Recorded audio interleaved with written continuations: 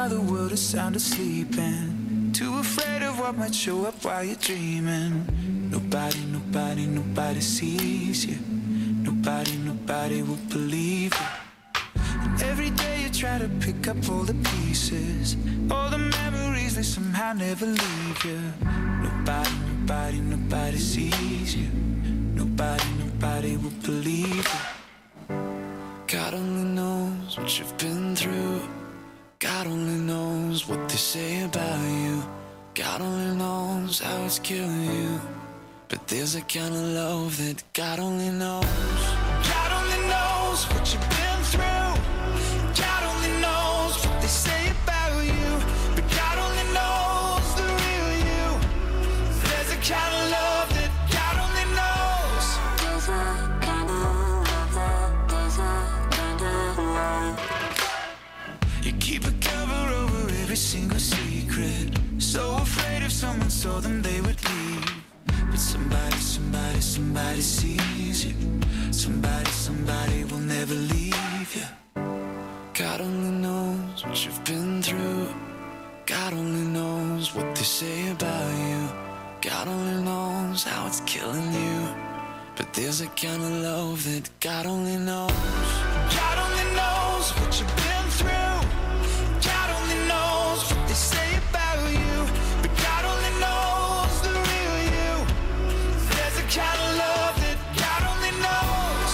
There's a kind of love. There's a kind of love.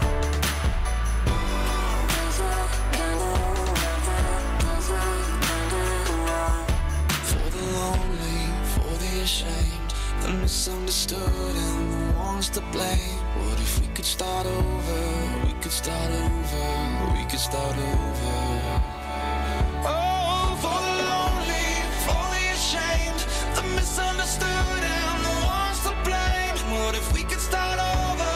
We could start over. We could start over. 'Cause there's a kind of love that God only knows. God only knows what you've been through. God only knows what they say about you. But God only knows the real you.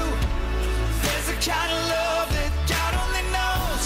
God only knows what you've been through. God only knows what they say about you. But God only knows the real you.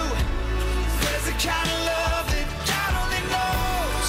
There's a kind of love. There's a kind of love. There's a kind of love. There's a kind of love. God only knows where to find you. God only knows how to break through. God only knows the real you. There's a kind of love that God only knows.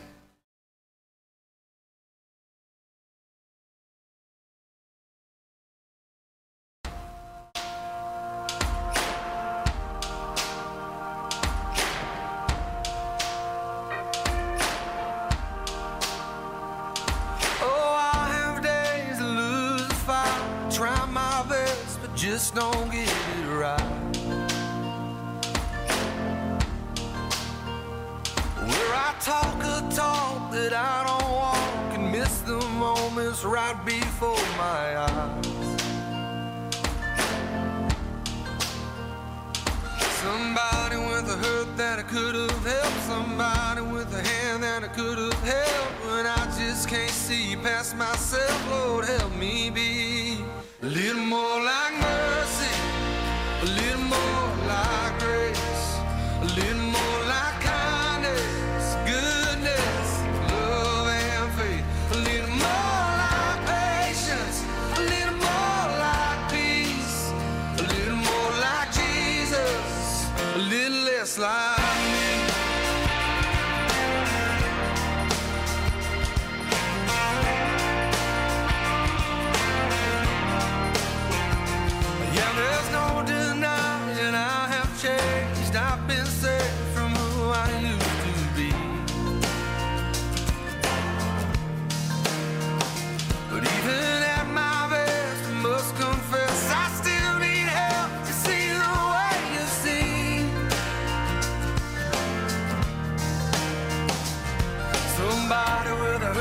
that I could have helped somebody with a hand that I could have held when I just can't see past myself. Lord, help me be a little more like mercy, a little more like grace, a little more like kindness, goodness, love and faith, a little more like patience, a little more like peace, a little more like Jesus, a little less like me. Oh, I wanna feed the beggar on the street, love to be your hands and feet, freely give what I receive. Lord, help me be. I wanna put you first above all else, love my neighbor as myself, in the moments no one sees. Lord, help me be. 1, 2, a little more like mercy, a little more like grace, a little more like kindness, goodness, love and faith, a little more like patience, a little more like peace, a little more like Jesus, oh, a little less like me, a little more like living everything I preach, a little more like Jesus, a little less like me. Oh, a little less like me.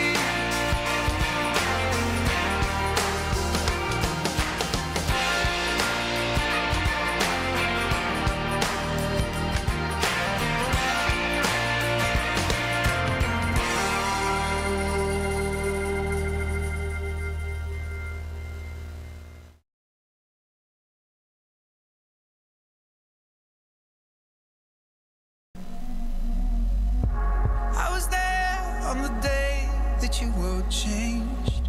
You were scared, unprepared for the heartbreak. Everything you knew faded out of you, stole a piece of you. If I could, oh, I would be a hero, be the one who would take all the arrows, save you from the pain, carry all the weight. But I know that you're brave. Fight on, fighter. Don't let anyone steal your fire. Fight on, fighter. The spirit is alive inside you, yeah.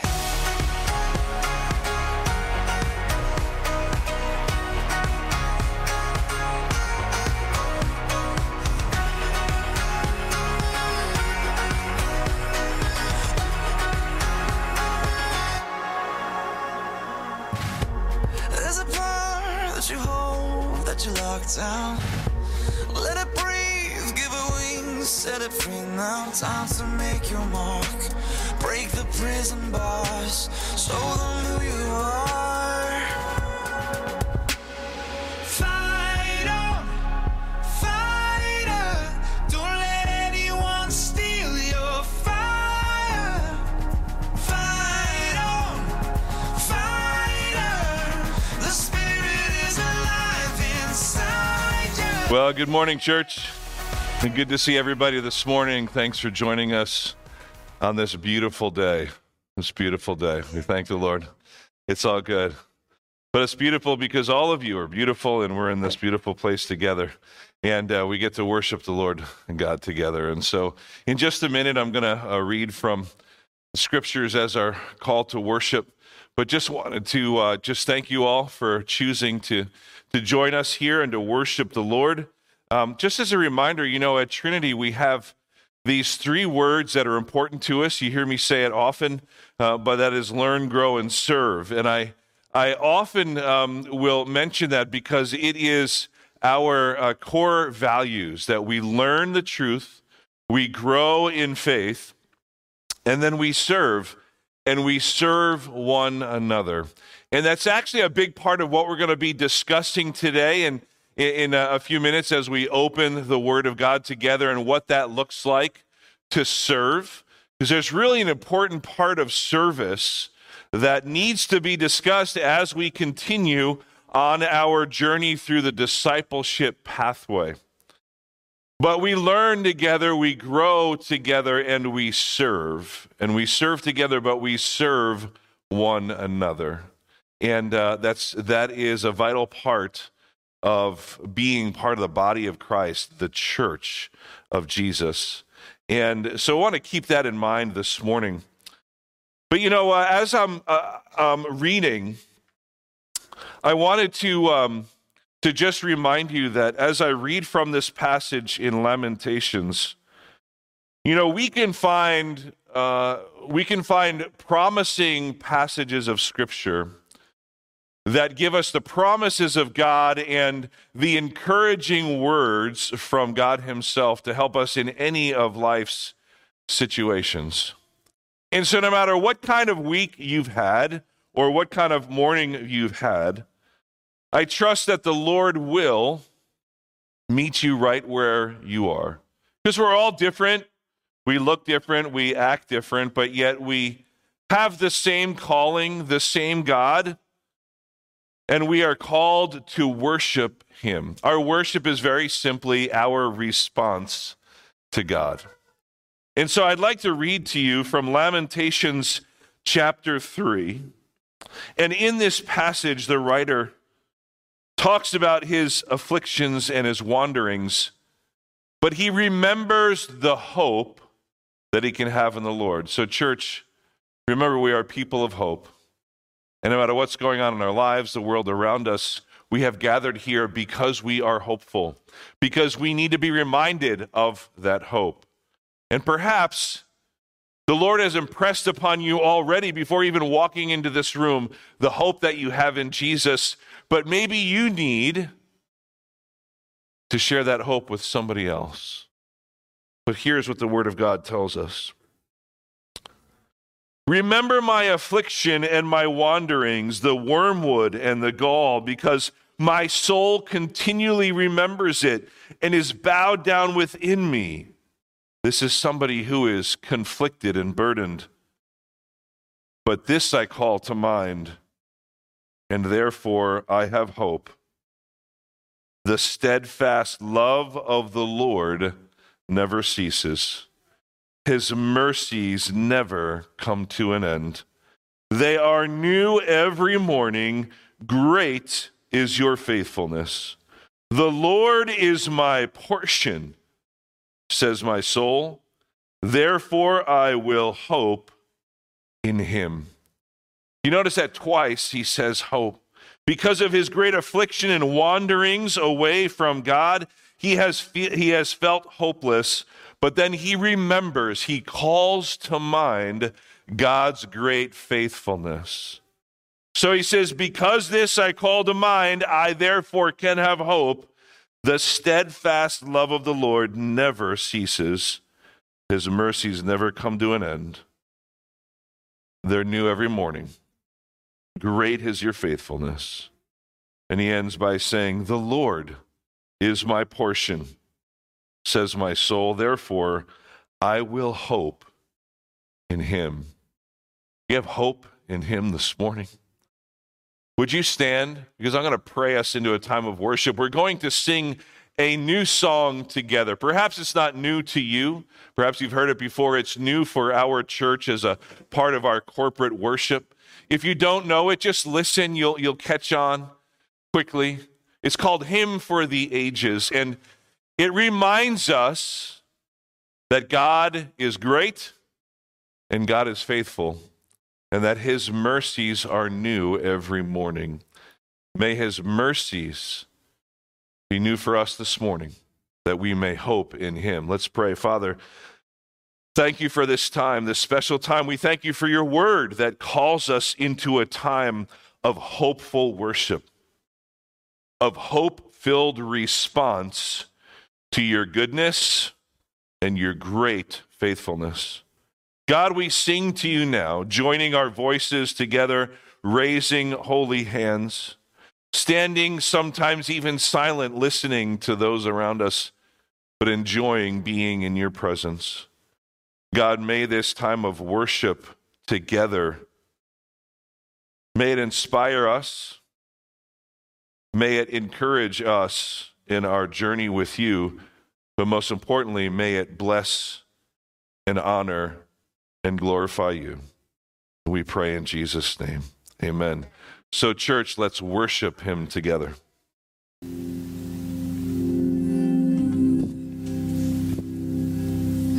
Faithful you have been, Jesus. Precious Lord Jesus,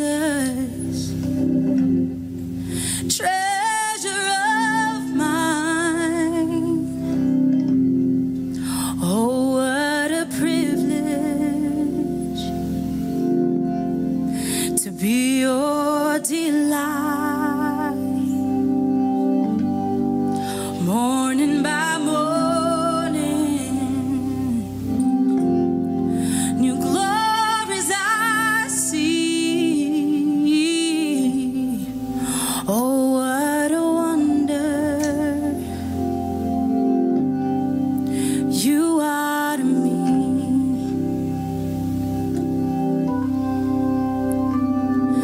And all of the promises, all of the praise, all of your people have sung through the ages. No matter the season, the song is the same. Great is your faithfulness, great is your name.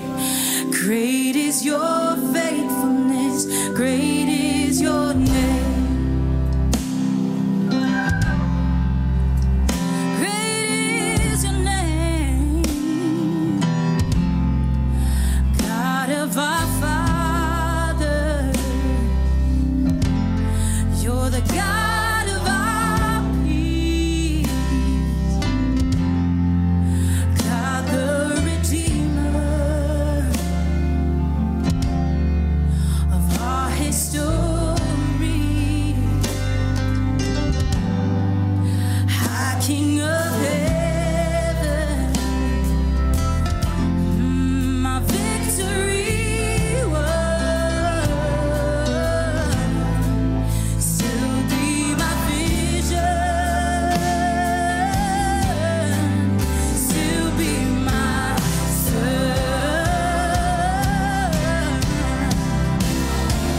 And all of the promises, all of the praise, all of your people have sung through the ages.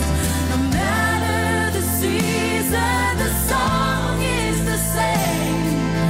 Great is your faithfulness, great is your name. Oh, and all of the promises, all of the praises, all of your people have sung through the ages.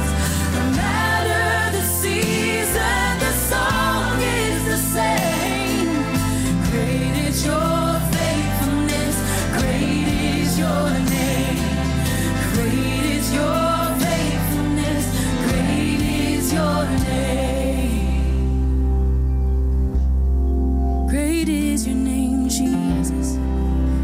Oh, it's the sweetest name I've ever known. There's none like it, none like it. Every question is answered in the living name of Jesus. All my healing is answered in the name of Jesus. All deliverance in the name of Jesus. It's all in that name, that name. And blessed assurance, and oh, what a grace. Oh, I'm prone to wonder, but you're prone to chase. This is my story. It's the song that I'll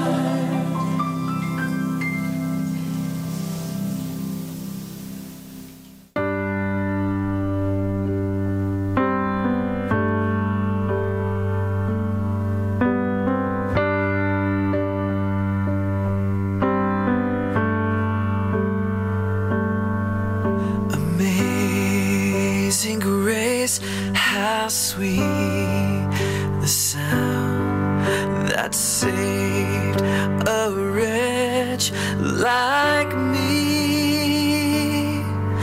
I once was lost, but now I'm found. Was blind, but now I see.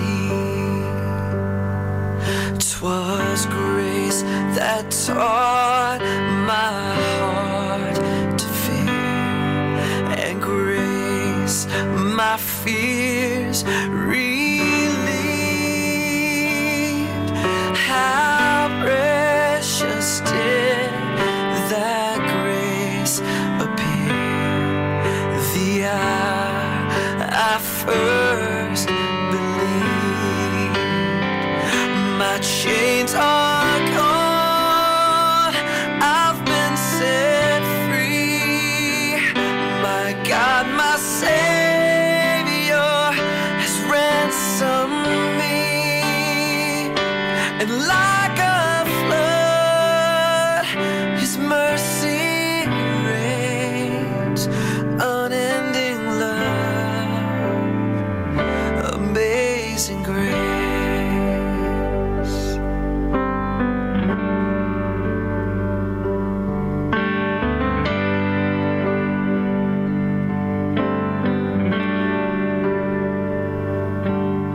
The Lord has promised good to me. His word, my hope secures. He will my shield and portion be, as long as life endures. My chains are gone, I've been set free. My God, my Savior has ransomed me. And like a flood, His mercy reigns. Unending love, amazing grace. My chains are gone, I've been set free. My God, my Savior has ransomed me. And like a flood, His mercy reigns. Unending love, amazing grace.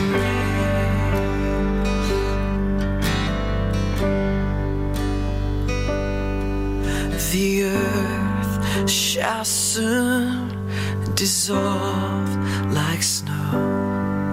The sun forbear to shine.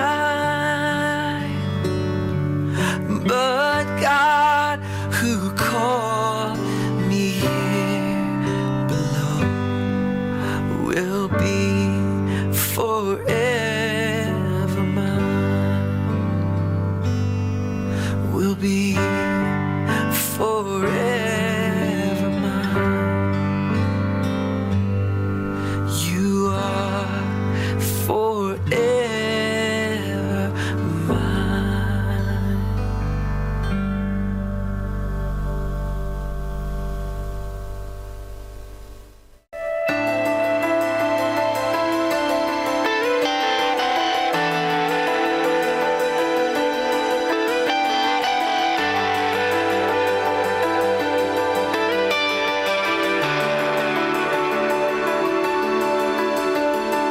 All of creation, all of the earth, make straight a highway, a path for the Lord.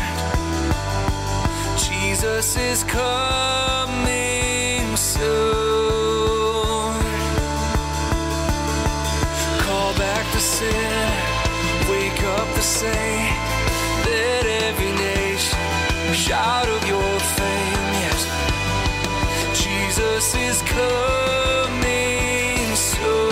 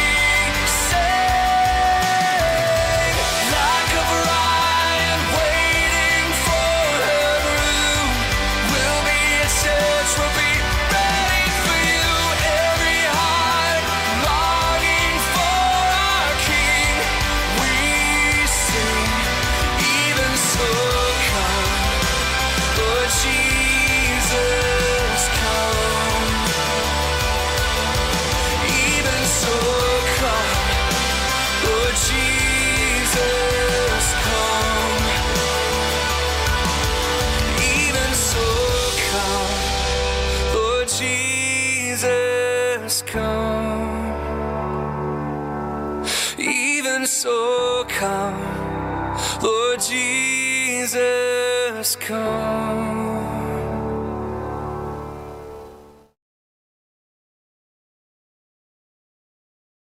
Father God, we thank you, Lord, that we can sing these songs, Lord, especially when we are reminded that you are coming back soon. Yes, Lord, we repeat those words, and we claim those words of Scripture, Lord, even so, Lord. Even so, in the midst, in light of all that's happening, Lord, just come, return, Lord Jesus. We look forward to that day to see you face to face. But until then, Lord, we want to be a church like a bride waiting for its groom, ready for you to return, ready for you. And God, thank you. Thank you that you promised to come back for us, but until then, Lord, may we be found. May we be found being ready and waiting, doing what you've called us to do. And Father God, we look forward to that day, Jesus. But until then, we proclaim the name of Jesus, and we sing praises to him. We praise you. In Jesus' name, amen. Amen. Say good morning to somebody next to you in that name of Jesus. For the outcast soul, lost control, no one knows. Sing it for the can't go back. Sing it for the broken past. Sing it for the just found out. Life is now upside down. If you're looking for hope tonight, raise your hand. If you feel alone and don't understand,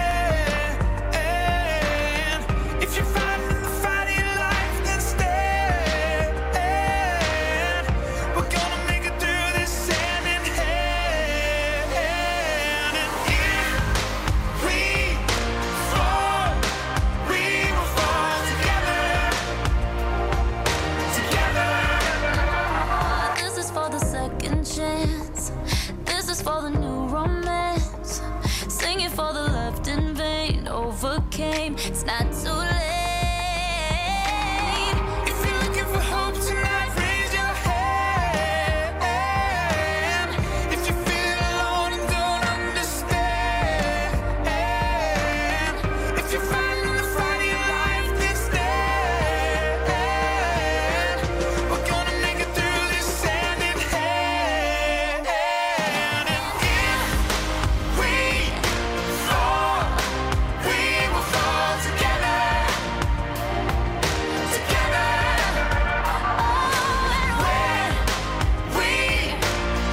Well, praise the Lord for good worship and good fellowship.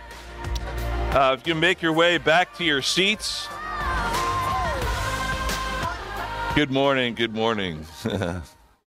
As you find your way back to your seats and our children make their way down the hall, make sure that you had one of these. If you were not handed one of these, or if you didn't grab one on the way in, raise your hand. One will be given to you. Anybody have a card? Anybody have a card for this morning? There's a few over here that need one. Thank you. Appreciate that, Kim. Every Sunday, as we go through the discipleship pathway, as our journey through the following Jesus and what that looks like, we're handing out one of these cards. There's a card for every one of the 12 areas of the life of a disciple that we are going through in our series. And so we're handing out these cards. And, of course, you can use these to take notes. There's a place on the back to take notes as a reference. Keep them in your Bibles. There's one for each of the 12 steps of discipleship on our pathway. But these are helpful, just good, helpful reminders. It has the scripture on it. And also remember that there's more information than this on our website, and there's a page for each of these and a more detailed description of the discipleship pathway. So that's a resource that you want to make sure that you avail yourselves of. That is on our website, trinityallenwood.com. So it's got all the information about what the discipleship pathway is, how we intend to use it, and it just helps us to further use this as a tool in keeping each other accountable and helping each other along the way of following Jesus together until, as we were singing, until he returns for us, right?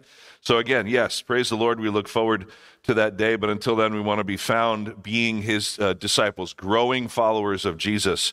And so our discipleship pathway is a tool that we launched just back at the end of September that will help us to do that. And so we're taking this fall season to go through each of the 12 steps, unpacking that together, and then going forward into the new year, we will be able to use this as an important tool that will be a big part, an integral part of who we are here at Trinity. As we have our core values that remain the same of learn, grow, and serve, this is a great tool that we will use, a foundational tool that will help us to do that together, to learn the truth, to grow in faith, and to serve one another.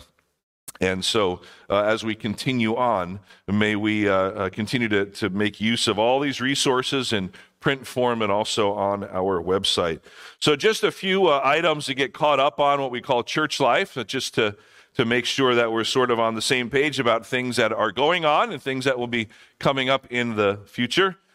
Today is the last day that you can sign up to be part of our Angel Tree project. This is something that we do this time every year, where you participate in helping one of our missionary partners in bringing toys to children whose parents, one or both parents, are incarcerated. And we've been doing this for many years through our Father's Persistent Love Ministries with Debbie Carver. And so we've been announcing this for a while, but today is the last day. And so we've had many people sign up already, which is wonderful. But if you would like to get in on that, and you've been thinking about it, today is that last day. So you would need to see Angela on after service. All right. So make sure you do that before you leave, that you would see Angela, who heads that up for us. If you are interested, and she will give you all the information. But today is the last day to become a part of that ministry. Also remember our coat drive as we collect new or gently used coats. Our bin is out there for you to drop them off during the week or on Sundays. And so, of course, that is for another of our missionary partners, the Jersey Shore Rescue Mission. As you can see, we really value being an active part of our missions, that we don't just send money, which is really important because we need to financially support our missions partners globally and locally, but we want to participate and help and support in any way that we can. And so for the Jersey Shore Rescue Mission in Asbury Park, we are this season collecting coats, and so we continue to do that. But on November 19th, the Saturday coming up, that you would actually, I guess that's next Saturday, that if you're interested in signing up to actually volunteer to help that day, you can see either Andrew or Elizabeth, and they'll see if there's some spots open and get you set up with that. But in the meantime, continue to bring in the coats, and I believe that we're also going to continue to collect them throughout the rest of the season. So if you can't bring one in throughout the rest of this week, then continue to do that, because we're going to bring them down to Delaware right after the new year in our missions trip down there. We've done that for the past few years as well. So continue to donate. We appreciate everybody that's done that so far. Also coming up, of course, in a couple of weeks is Thanksgiving, and so we will have our traditional Wednesday night, the Thanksgiving Eve service. And so that will be here, and we're going to do that at 6:30. Our Wednesday evening service meets at 6:30, and so we're going to keep that as part of our schedule. So Thanksgiving Eve service will be that night before Thanksgiving at 6:30 here, and that is a wonderful time of just mostly testimony. We'll have some worship and a brief message from the Word of the Lord, but most of our time together will be testimony, which is simply you taking the opportunity. Anybody that comes that wants to share, you'll stand up right where you are and just share a word or two about what the Lord has been doing in your life and what this past year has looked like, giving him praise. And so that's the whole key, is giving words of thanksgiving to our God for that hope, as we read earlier from Ecclesiastes, that hope in God's faithfulness, his great faithfulness. And so make it a point to do that. And then if you can stick around after that Thanksgiving Eve service, we will just have a time of some coffee and some pie to get ourselves ready for the next day. And so please make a note of that to come and join us on Thanksgiving Eve. If you've been looking at your calendars, Christmas Day is actually on a Sunday this year, and so we will have our Christmas Eve service, as we do, our candlelight Christmas Eve service, which is wonderful. That, of course, is the night before, so that'll be that Saturday night, our Christmas Eve service. You'll be seeing more about our theme and what to expect and how to invite others to our traditional candlelight Christmas Eve service. But we will not have a Sunday morning service on the 25th, being that is Christmas Day. So our service, our gathering for that weekend will be that Saturday night, our Christmas Eve candlelight service, okay? And you'll get some more reminders about that, but just as you plan out the rest of your year and your calendar, make a note of that. And just one last thing about that, of course, Christmas coming up soon. Like whenever you see Thanksgiving coming, you know that Christmas is also right around the corner, right? And you go into any store and they will make that very clear to you, right? But our annual Women's Ministries Christmas party is scheduled for December 2nd. I believe that's a Friday, right? It's a Friday evening, and it's at 7 p.m.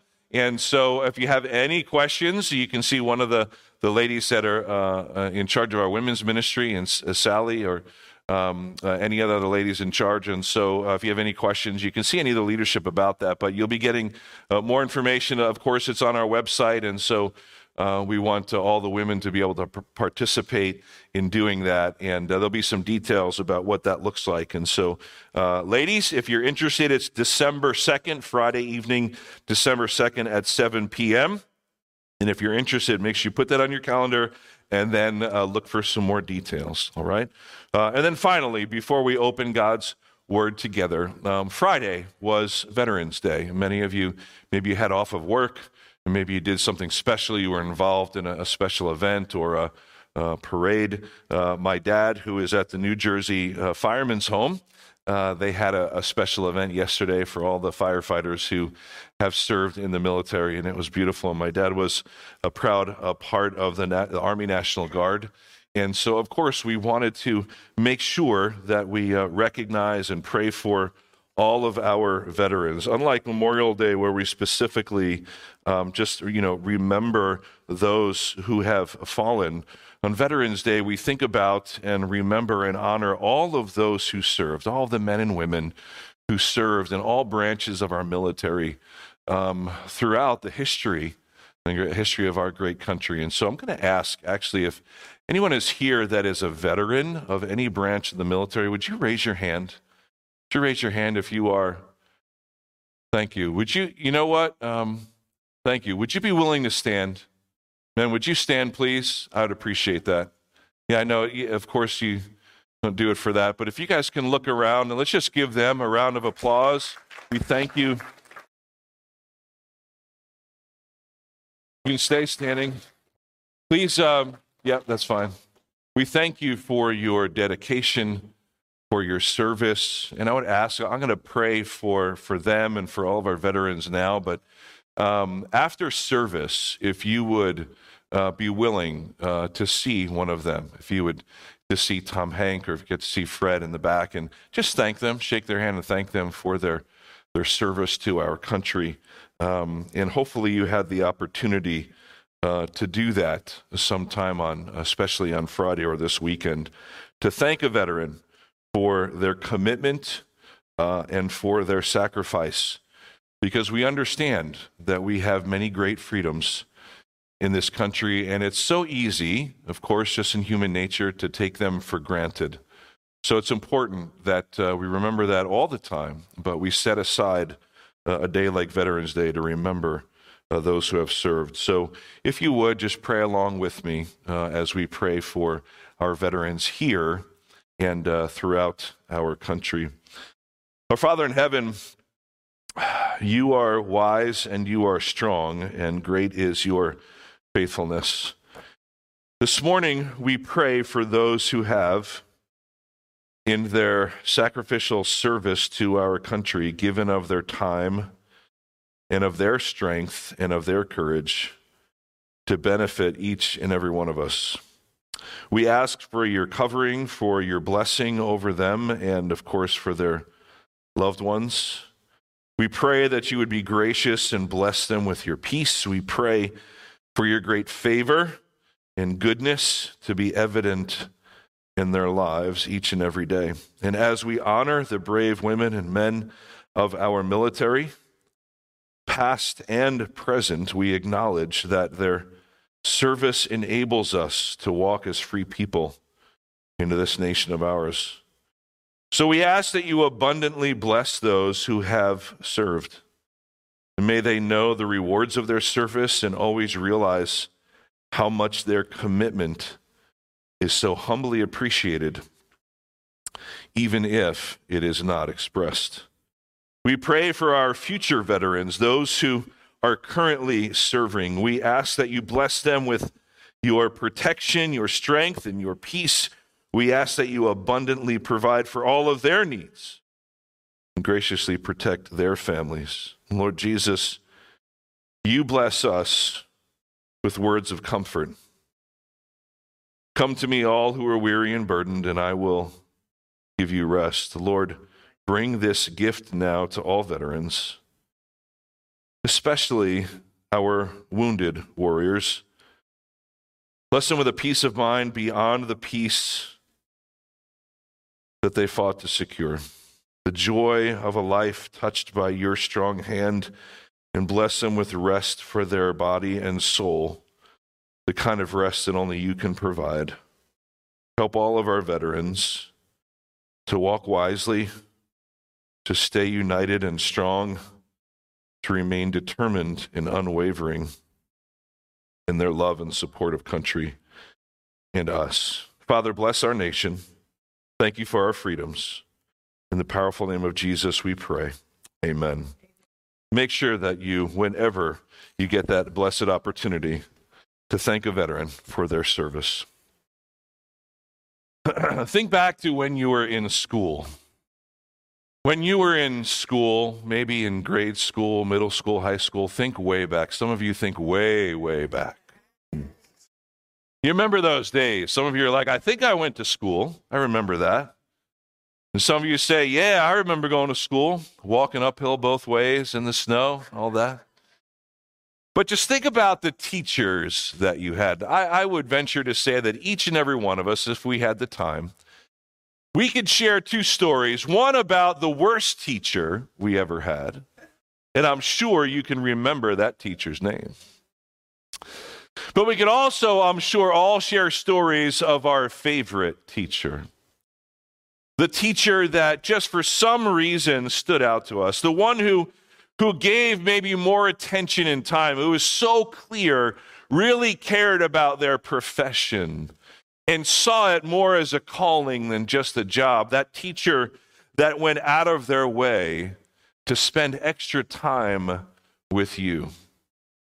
That teacher who saw potential in you. Perhaps that teacher that got to see you every Saturday morning for detention. That teacher who didn't give up on you. Some of you are teachers yourselves, but yet you had a time in your life when you were poured into, when you were invested in by a teacher. Think back to who your favorite teacher was. Some of you are still fixated on that worst teacher. Let's move on from that person and think about the teacher that you remember most. You remember their name, what they looked like, their voice, the special things that they did. I had many teachers that I loved, that I appreciated, that I could think about, that really invested in me. But there's one in particular that my mind goes back to when I think about that. And her name was A.J. Sabag. And she was my first grade teacher. Sometimes it's those teachers in the first few grades, those first few years of life, that seem to have the biggest influence on us. As we're just starting out, right? In this idea of going to school and you're carrying your backpack and you have your books and you got your lunch pail and all of that. And you're on this journey, this brand new journey to learn, a lifetime of learning. Miss Sabag was influential in my life. She was my first grade teacher at Jefferson Elementary School. And I remember her for many reasons, and I want to share just for a minute why. Miss Abag taught for many decades. She was one of those teachers who was in it for the long haul. She stayed around and certainly built a legacy. Generation after generation would send their kids to school and just hope and pray that their kids would get Miss Abag. We had that great blessing. We had that great blessing of having some of our kids have Miss A.J. Sabag as their teacher as well. Same school, same grade. And how thankful we were. Because she was committed. She was committed to teaching and training the next generation. And of course, as a first grade teacher, you're teaching kids fundamentals. How to read and write. The fundamentals of math and science and how the world works. Mrs. Sabag was building a legacy year after year, class after class, but it was certainly not just a job to her. It was a calling. She didn't just disseminate facts, but she taught us how to learn and the love of learning. And not only that, of course, it's important to learn all of the truth and the facts, but then how to apply it, but also lived by example. And lived it out when you would see her interact with the other teachers. And that you would see that her integrity would come through as she would talk to other students. And you would see year after year, and then as we got to send our kids there, and you got to meet up with kids that were in your class, and you talk about the memories of Miss Sabag as your first grade teacher, that they all kind of had the same memories because she was consistent in what she was doing. She led by example.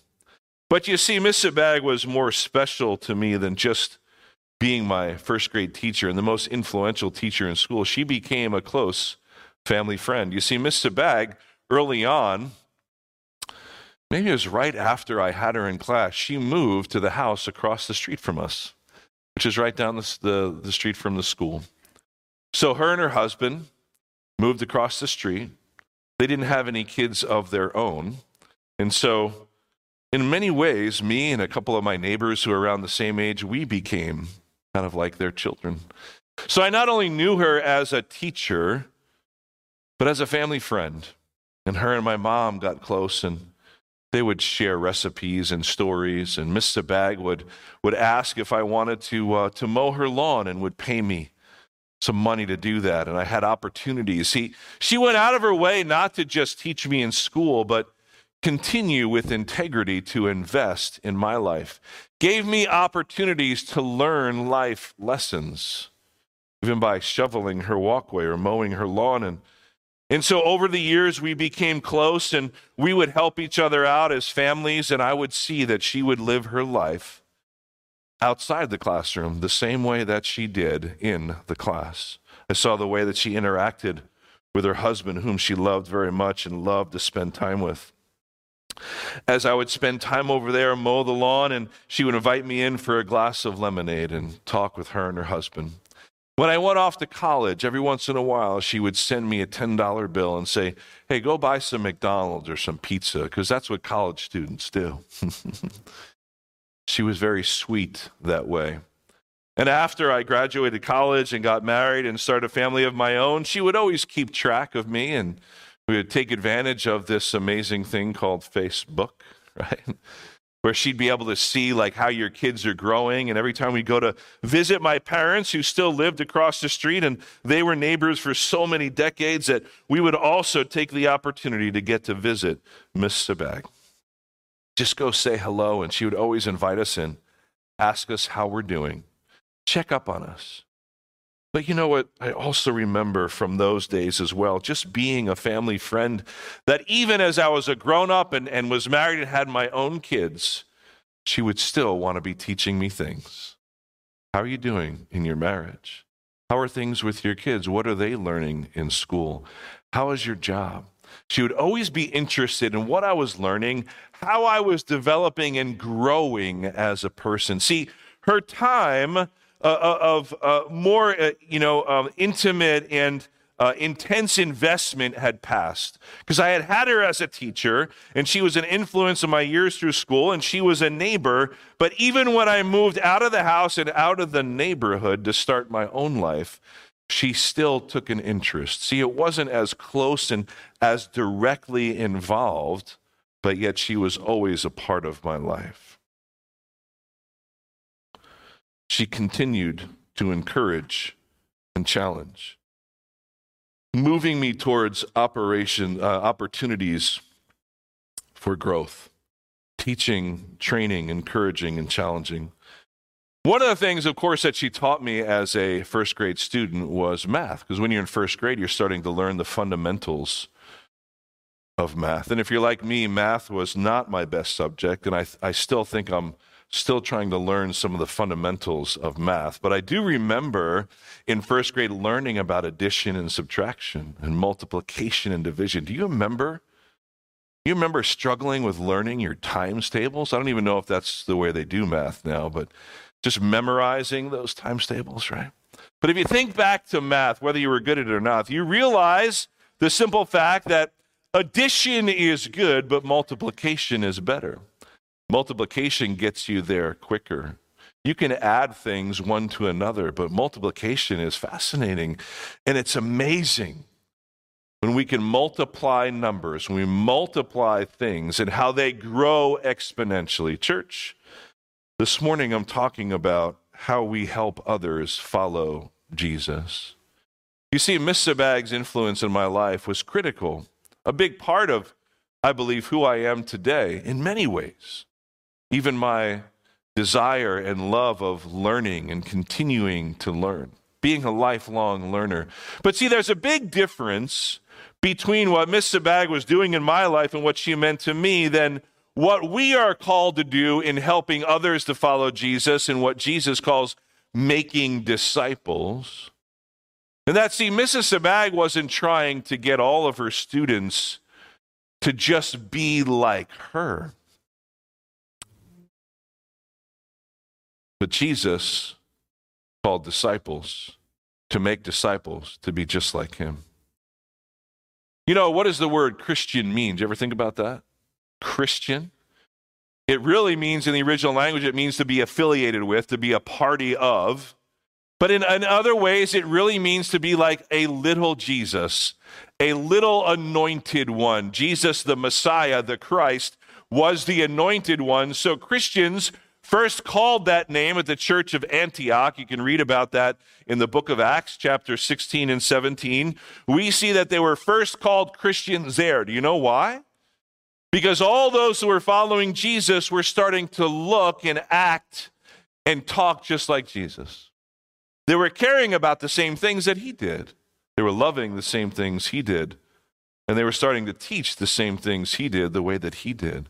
See, what's unique about Christian discipleship is that we are called to help others follow Jesus, to be able to look and live just like Jesus, not us, but him. Do you see that? A huge distinction. But that is a calling on our lives. And so one of the important steps of being a disciple, we have our cards here, and the information is up there just as another reference if you don't have the card, but just as a reminder that we are to help others follow Jesus. Now, a couple weeks ago, I talked about getting into community. It's one of the other 12 steps, one of the other 12 stepping stones on the journey of the pathway of being a disciple.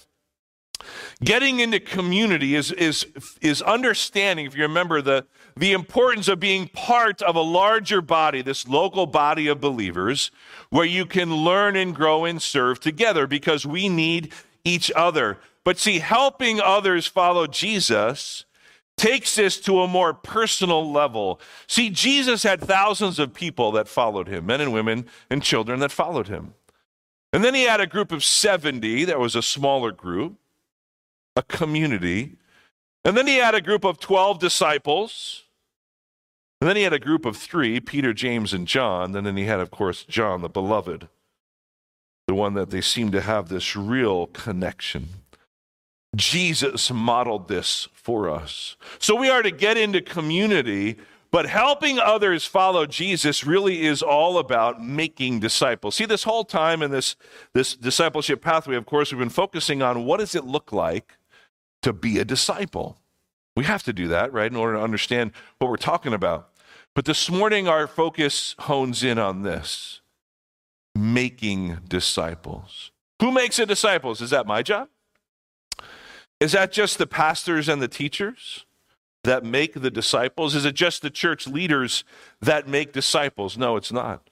Because Jesus called his followers and said, go into all the world. Make disciples of all the nations. You see, it's not just about adding, it's about multiplying. Jesus calls us to multiply disciples. It is, and we often neglect this and forget this and overlook this, church, but it is the call of Jesus, our Lord, on our lives as believers to pick up that mantle, carry that baton, that mission of Jesus Christ, to make disciples as he did. And he says, until I come back, we were just singing about that, until I come back, make disciples.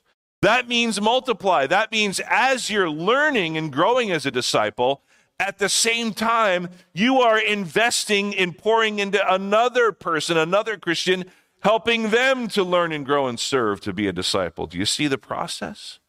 Because as disciples, we never arrive. You don't graduate. You don't need to go to seminary to learn to be a disciple. The moment that you believe in the Lord Jesus Christ for salvation of your sin, your personal sin, when you believe in him and trust in him, for that salvation, you are a believer in Lord Jesus Christ and you are saved. And then at some point, we are called to make that decision. And Jesus says, okay, now do you want to follow me? You want to follow me? What does he say? I've quoted often, deny yourself, take up your cross and follow me. See, that's the hard work. But see, as we do that, we are to help others do the same thing. It's not going to work if we aren't all invested in individual disciple-making relationships. But see, I believe perhaps this might be the most difficult for all of us, the most difficult of all of the stepping stones of being a disciple that we will go through. Helping others follow Jesus. Why is it the most difficult? It seems easy, right? Just talk about God. Because it's intentional. Because you have to sacrifice your time and your comfort to invest in somebody else's life. What does that look like? Do we have the courage to do that? And Jesus said in that great commission in Matthew 28, he says, all authority has been given to me. He has all the authority to help us do this. And then he commissions us to go and make disciples. And he said, I'll be with you the whole time until I come back, the end of the age, he says.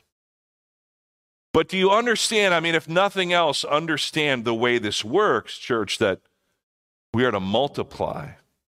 That's how the church grows. And I don't just mean like the numbers here at Trinity, but we're talking about when Jesus said in that great prayer, the disciples' prayer, our Father who art in heaven, hallowed be thy name, thy kingdom come, thy will be done on earth as it is in heaven. See, we're not building his kingdom here.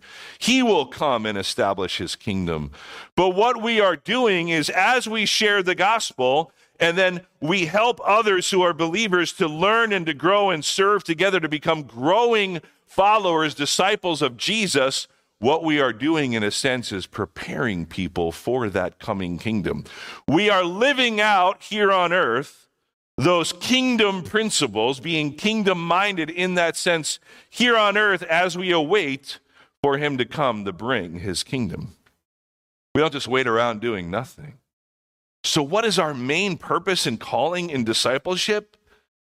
It's the hard thing. It's getting intentionally involved in other people's lives, to teach them what you've been taught, to help them grow in ways that you have grown. Now, of course, in any relationship, and we all have reference points for this in our lives, but in any relationship, you learn from each other. The master will learn from the student, of course. It always happens. No one is perfectly knowledgeable in every area of life and can never be taught. Again, we don't arrive. But of course, there is this relationship that Jesus models for us, the master and the student, the one who leads and the one who follows. Did you know this is what he is calling us to? Reading from the card and beyond says Jesus modeled this for us. You do not have to graduate seminary or spend a certain amount of years as a follower of Jesus in order to help other people follow Jesus. Every disciple should be pouring their life into someone else. So I'm going to repeat that. You have to let this sink in. Every disciple, as a believer, if you're choosing to follow Jesus, to learn, to grow, and to serve, every disciple should be pouring their life into somebody else. It's like we are conduits. As we receive the Lord's grace, we pour grace out towards others. As we learn more and experience more about the love of our God, we show more love towards others. As we learn more about the forgiveness of Jesus for us, then we can teach others how to be forgiving.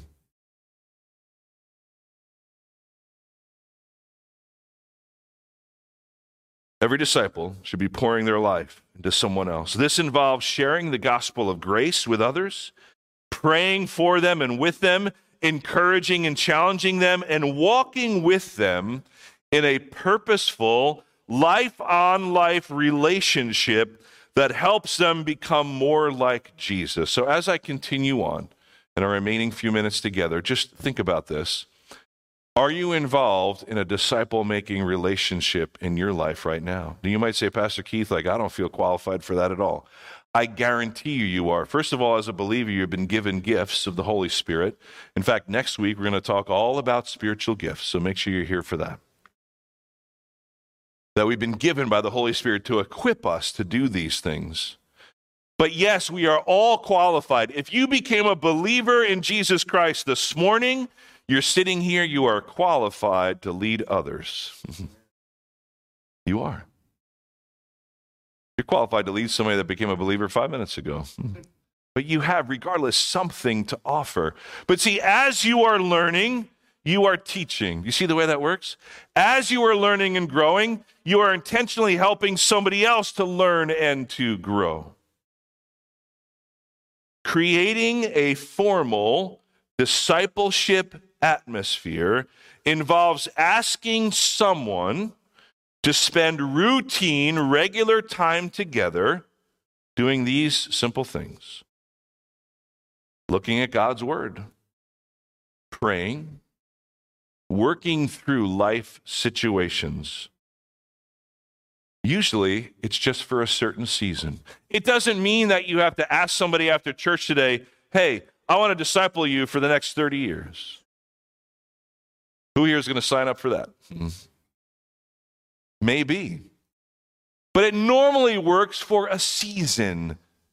Even Jesus, we can take this from his example. He spent 3.5 years with his disciples. 3.5 years, and then he left them. We know all the reasons why. And he said he'd be coming back. But he said, I'll be with you until the end of the age because you're going to need me and you're going to need the Holy Spirit. He didn't leave them completely. See, even in our intentional discipleship relationships, one-on-one, going through life together with somebody, maybe you're meeting every other week, maybe you're meeting every Saturday morning at the diner for coffee, and you're talking about life and you're learning together, but you're going through the scriptures and you're talking about certain areas of life and certain parts of theology and doctrine, but you're also talking about your marriages, your relationships, about school, and about the problem that you have with your supervisor at work. You're talking about your health issues, and what you're doing as the discipler is you are continuing to point them back to Jesus. You see? That's the difference. You want to point them back to Jesus. To be for a certain season. Maybe you say, how about for the next 3 months? We meet every week, we meet every other week. It's a learning relationship. When the Lord directs you to someone to disciple, because this is something you pray about, you pray that the Lord would lead people into your lives, and then you're attuned to the people around you. God, who are you bringing into my life? You know, we all meet people in this church and even outside of this church, but especially in our context here, that you have a connection with, and you know that there's perhaps some things that you have been through that you can help them with. That could be your starting point. You went through a certain issue. You see them struggling. You say, you know what? I want to help them because of the way the Lord helped me. I have some things that can help you out. And then you see and you go from there. 2 Corinthians chapter 1, Paul says it this way: Blessed be the God and Father of our Lord Jesus Christ, the Father of mercies and God of all comfort, who comforts us in all our affliction, so that those words are there for a reason. Comforts us in all our affliction, so that we may be able to comfort those who are in any affliction with the comfort with which we ourselves are comforted by God. Do you see what Paul is saying? We are allowed to go through afflictions, but as the Lord leads us through, somebody else pours into us. Find a way to pour into somebody else, helping them. Perhaps that's your connection point. The same struggle. Maybe it's with depression. Maybe it's with a physical or mental illness. Maybe it's just simply because of your life situation. Maybe you've been a mom for a few years and there's a new mom in church and you could see them struggling, or perhaps they're not struggling, but you just want to get to know them and help them because God has taught you so much and brought you through so much of being a young mom that you get together, and that's the way that relationship starts. And you get together one-on-one, discipling that person, teaching them what it looks like to be a follower of Jesus. Will you do it perfectly? No, because none of us are perfect. But that's why we rely on the Lord. When Jesus says, all authority is given to me, and then he's sending us out, he says, I'll be with you, and you'll have the Holy Spirit. He doesn't leave us to do it on our own.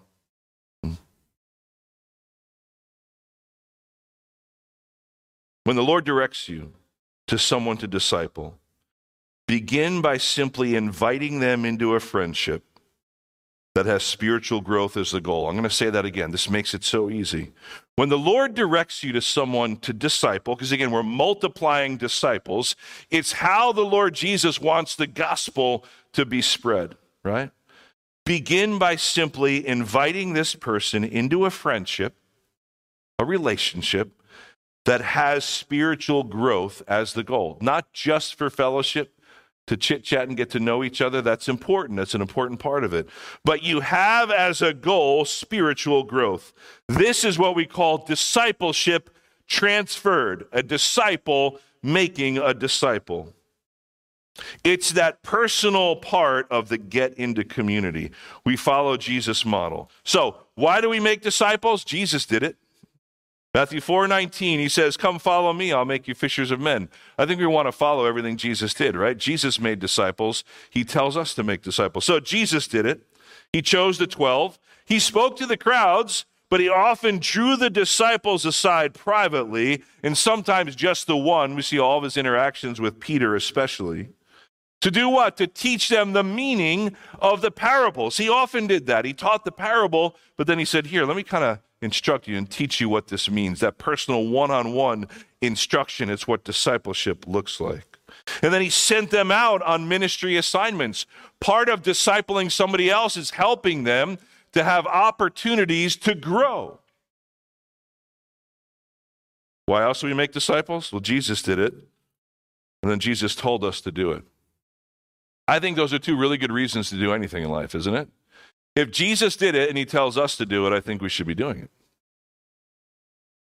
In Matthew 28:18-20, we keep coming back to this, and we probably will just about every week that we go through our discipleship pathway. Matthew 28:18-20, the Great Commission, we called it. Jesus commissioned to his disciples before he went back to be with the Father. Jesus came to them and said, all authority in heaven and on earth has been given to me. Go, therefore, and make disciples of all nations, baptizing them in the name of the Father, Son, and the Holy Spirit, teaching them to observe all that I have commanded you. And behold, I will be with you to the end of the age. So Jesus tells us to go and make disciples. It is how the gospel is spread. Jesus chose to use committed believers, his disciples, to carry the message of salvation to all peoples in all the world. It's one-on-one. That's how it starts. We can preach to thousands, and that's important too. But discipleship doesn't happen in a large group. See, this isn't discipleship. Discipleship is one-on-one.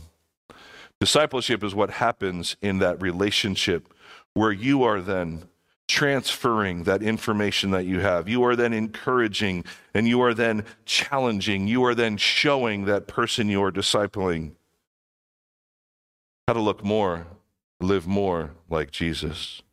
How do we do this? In that passage you just read, the key phrase is make disciples. Okay? That's the imperative. It's a command. It's not a suggestion. In the original language, make disciples is a command. So here is a command of Jesus, make disciples. So let's just ask that question of ourselves. Jesus commanded us to make disciples. Are we doing that? How do we do it? You ask? Good, I will tell you. Go, baptize, teach. Go, first of all, means to me be intentional. It's not going to just happen, right? We pray for the Lord to bring people into our lives and make those connections organically, and then we step out in faith and we ask, hey, would you like to get together and some things I'd like to share with you and I'd like to get to know you better. And, I think the goal, I would love to have this goal of being us growing together, but there's some things I'd love to be able to share with you about my journey, right? The goal being spiritual growth. So he says, go. So we're to be intentional, right? That it could happen anywhere, but he says, go and do this. He says baptizing them. Baptizing why? Because when we are baptized, as I've mentioned many times before, it is us publicly declaring the transformation that is already happening. It is us pledging allegiance to the team of Jesus is what it is, right? That we are baptized, it means that we are taking on that label and publicly proclaiming our faith. And that is a big part of making disciples, is to help others understand the nature of their baptism, right? The actual act of being baptized. But then what does that mean that you are declaring your faith? See, that takes a lifetime to actually flesh out and to learn what that really looks like, that we are proclaiming the name of Jesus, that we are Christians, Christ followers. And I believe, as many of you have experienced, that's going to become more and more difficult in our world. And Jesus said that it would. But all the more reason that we are to go make disciples by baptizing them, helping them to understand their affiliation with Jesus, their public affiliation, and then teaching. He says teaching them. Do you see that? Part of that one-on-one discipleship is teaching. It is teaching, giving information. It is sitting down with the Word of God, and it's talking about how you experienced the Word of God, what it looked like for you, what you learned, how you unpacked it, and then you teach that to somebody else. There has to be this teaching aspect.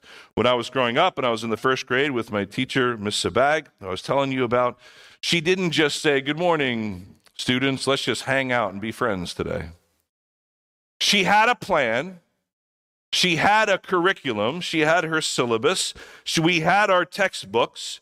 And we learned systematically, we learned how to do math. And most of us learned how to do math, and we learned how to speak English so goodly, right? We learned how to speak English and all that. And so anyway, there was a plan. And she took us through that plan. That is part of discipleship. You sit down with the Word of God.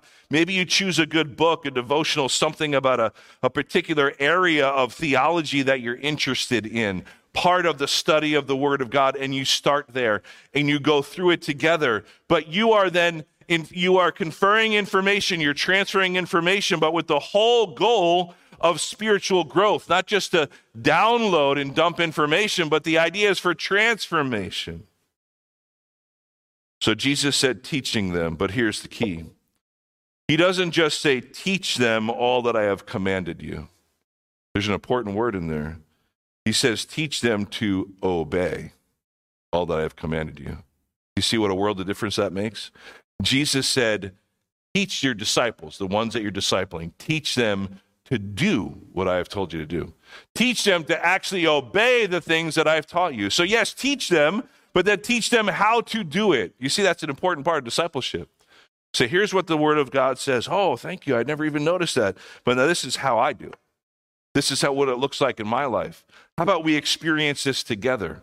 Oh, and as you step out and actually live out this verse from the Bible, let me give you some warnings from the other passages of Scripture. Let me tell you what I learned by failing in trying to do this. You see what that looks like? In discipling somebody else, teaching them to obey all that I have commanded you. A couple other verses, and then we're done. Ephesians 4 tells us this. Again, next week, talking more about spiritual gifts, the Apostle Paul talks specifically about those who are leading and then teaching in a church. He says, and he gave some, he talks about some spiritual gifts, he gave the apostles, some to be prophets, some to be evangelists. He gave some to be shepherds and teachers to do what? To equip the saints for the work of the ministry. I'll say that again. Why did he give those, specifically those that are going to be teaching and training? To equip the saints, that's all of us, we're saints, to equip the saints for the work of the ministry, to do the things that Jesus called us to do. So we all have gifts. In addition to that, we have talents, right? That we are developing, those natural God-given talents that we develop over time so that we can equip the saints for the work of the ministry. It's all about Jesus. He says, for the building up of the body of Christ. See, we're building. We're not tearing down. We're building. Not even by addition, but by multiplication. Building up the body of Christ until what? What's our goal? Until we attain to the unity of the faith and of the knowledge of the Son of God, to mature manhood, to the measure of the stature of the fullness of Christ. That's Ephesians 4, 11 to 13. Equipping the saints for the work of the ministry, building up of the body with the goal of attaining maturity. Become as mature of a believer, putting our faith and trust in Jesus in more and more areas of our life in deeper and deeper ways until he comes back. Hebrews 10, 24 to 25.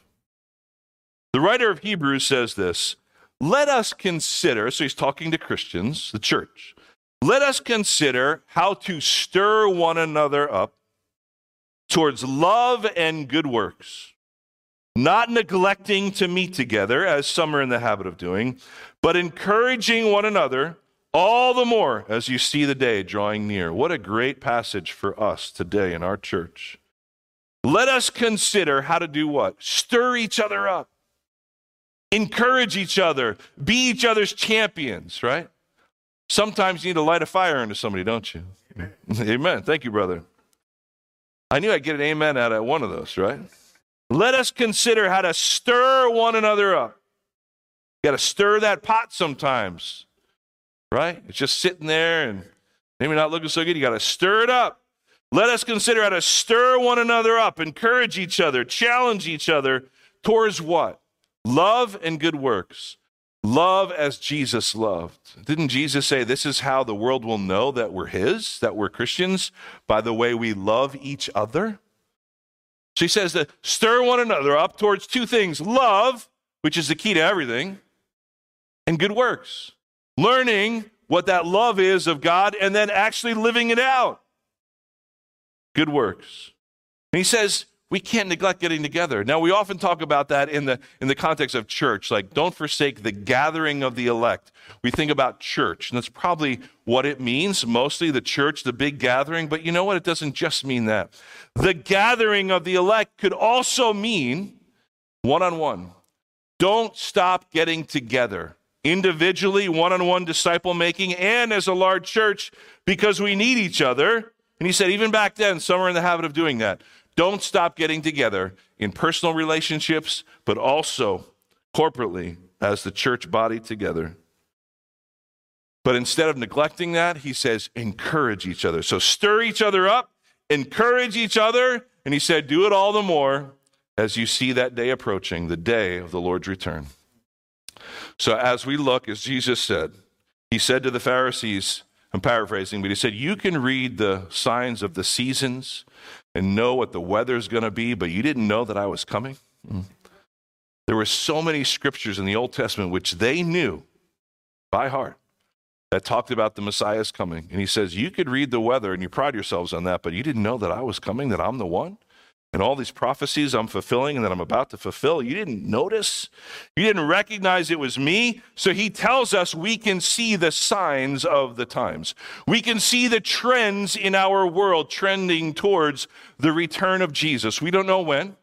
We don't know if it's tomorrow or another 100, 300, 500 years from now. We don't know that. Only God knows that. Only God the Father knows that. But at the same time, we can see the day drawing near, it says. We can see it happening. So all the more reason, especially because we don't know when it is, that we are to keep doing what? Encouraging each other, challenging each other, stirring up one another, getting together. And from the other passages that I read, baptizing, right? Encouraging each other to take that public stand, teaching them the things of God's word, opening the word of God together and looking at what it says, learning it, memorizing it. 2 Corinthians talks about comforting each other when you're struggling, equipping each other, building each other up, stirring each other up sometimes, encouraging each other. It is what we are called to do. Church, would you stand with me? I want to end by just reading this one last verse from 1 Corinthians, the end of chapter 10, the beginning of verse 11. You know, my teacher, Ms. Sabag, did an amazing job of teaching us so much. Through the books that we learn, so many facts, so many ideas, so much important information. But then also how to be a person, how to live, how to be a person of integrity. But she wasn't trying to make us be and act just like her, to be carbon copies of her. But see, Jesus sends out his disciples to be like him, for our hearts to break for the things that break his. There's people in this church that are hurting. I know it because I talk to them. There's also people in this church that have gone through similar situations, that perhaps are just coming out of that, who have been through that. Pray that the Lord can connect you. Pray that you find each other. But ask me. Maybe I can help to make that connection. And why? Why is that so important? What Paul said in Corinthians and elsewhere, that God has allowed us to go through things, to learn what we have learned, to be where we are on our journey so that we can help others. The same comfort he's given us, but to point them to Jesus. Point them to Jesus. Not to become like us, but to become like Jesus. So whether you eat or drink or whatever you do it all for the glory of God. Do not cause anyone to stumble, whether Jews or Greeks or the church of God. Even, this is Paul, even as I try to please everyone in every way, for I am not seeking my own good, but the good of many, so that they may be saved. Think of others, and then what does he say? Follow my example as I follow the example of Christ. Get into a discipleship relationship with someone. Be intentional about it. Pray for that opportunity and what that would look like.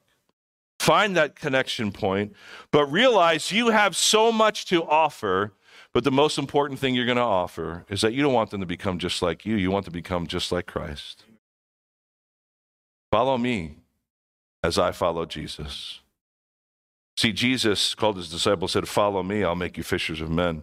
But then he calls us out to be disciples of his, that we would become more and more like our master, the Lord Jesus. Father God, help us to take on this challenge.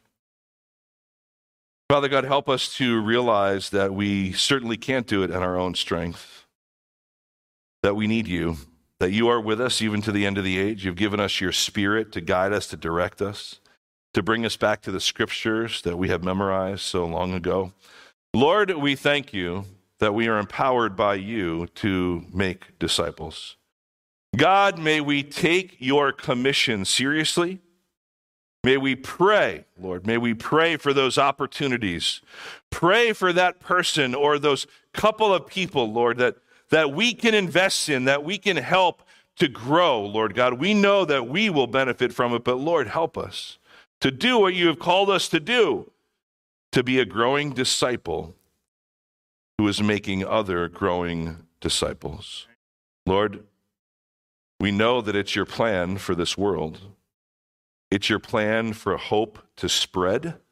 It's your plan for the grace of the gospel of Jesus to spread throughout this world. Lord, I'm reminded of your faithful followers you read about in the book of Acts, who were causing so much trouble because they were simply just spreading the gospel. And they were called the troublemakers, the ones who were turning the world upside down. Lord, use us to turn this world upside down, that people would see you, Jesus, not us, but they would see right through us to you, the one that we're pointing to. God, give us the strength to do it. Give us the courage to do that. Lord, may we be a church who is known, full of growing disciples, making growing disciples. And in the end, you get all the glory. In Jesus' name we pray. Amen. Amen, church. Let's go and be growing disciples, making other growing disciples.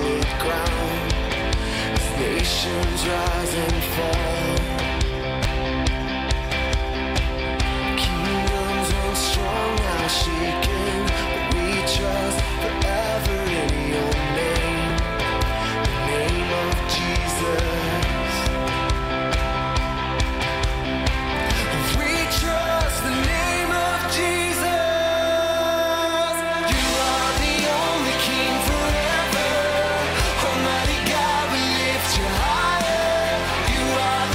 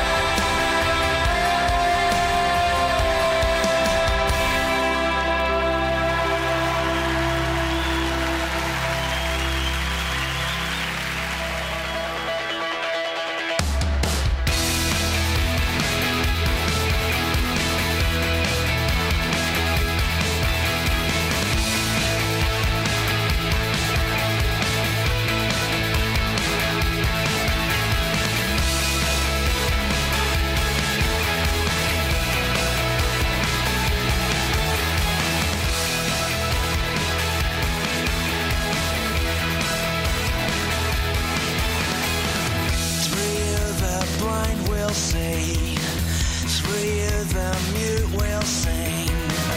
Through you the dead will rise.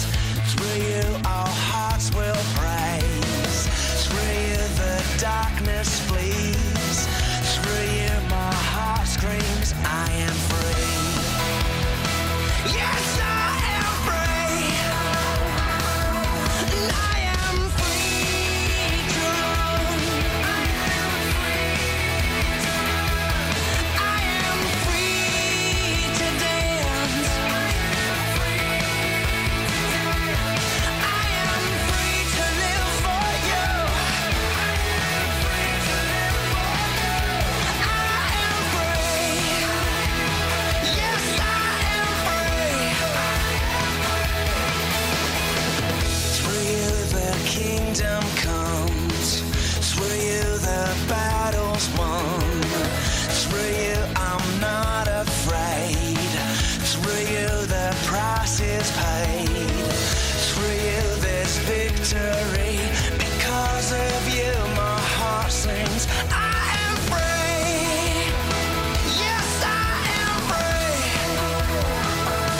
And I am free to run. And I am free to dance. And I am free to live for you. I am free. Yes, I am free. Who the sun sets free is free indeed. Who the sun sets free is free indeed. I am free to run. I am free to dance. And I am free to live for you.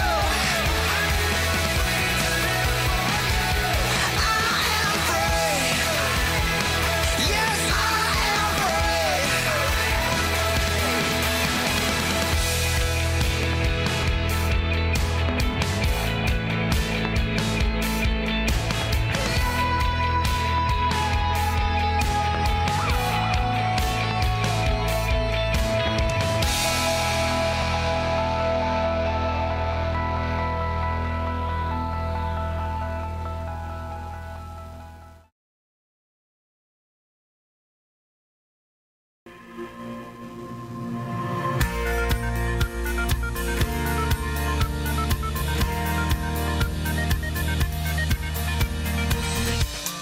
From wherever spring arrives to heal the ground. From wherever searching comes, the look itself. A trace of what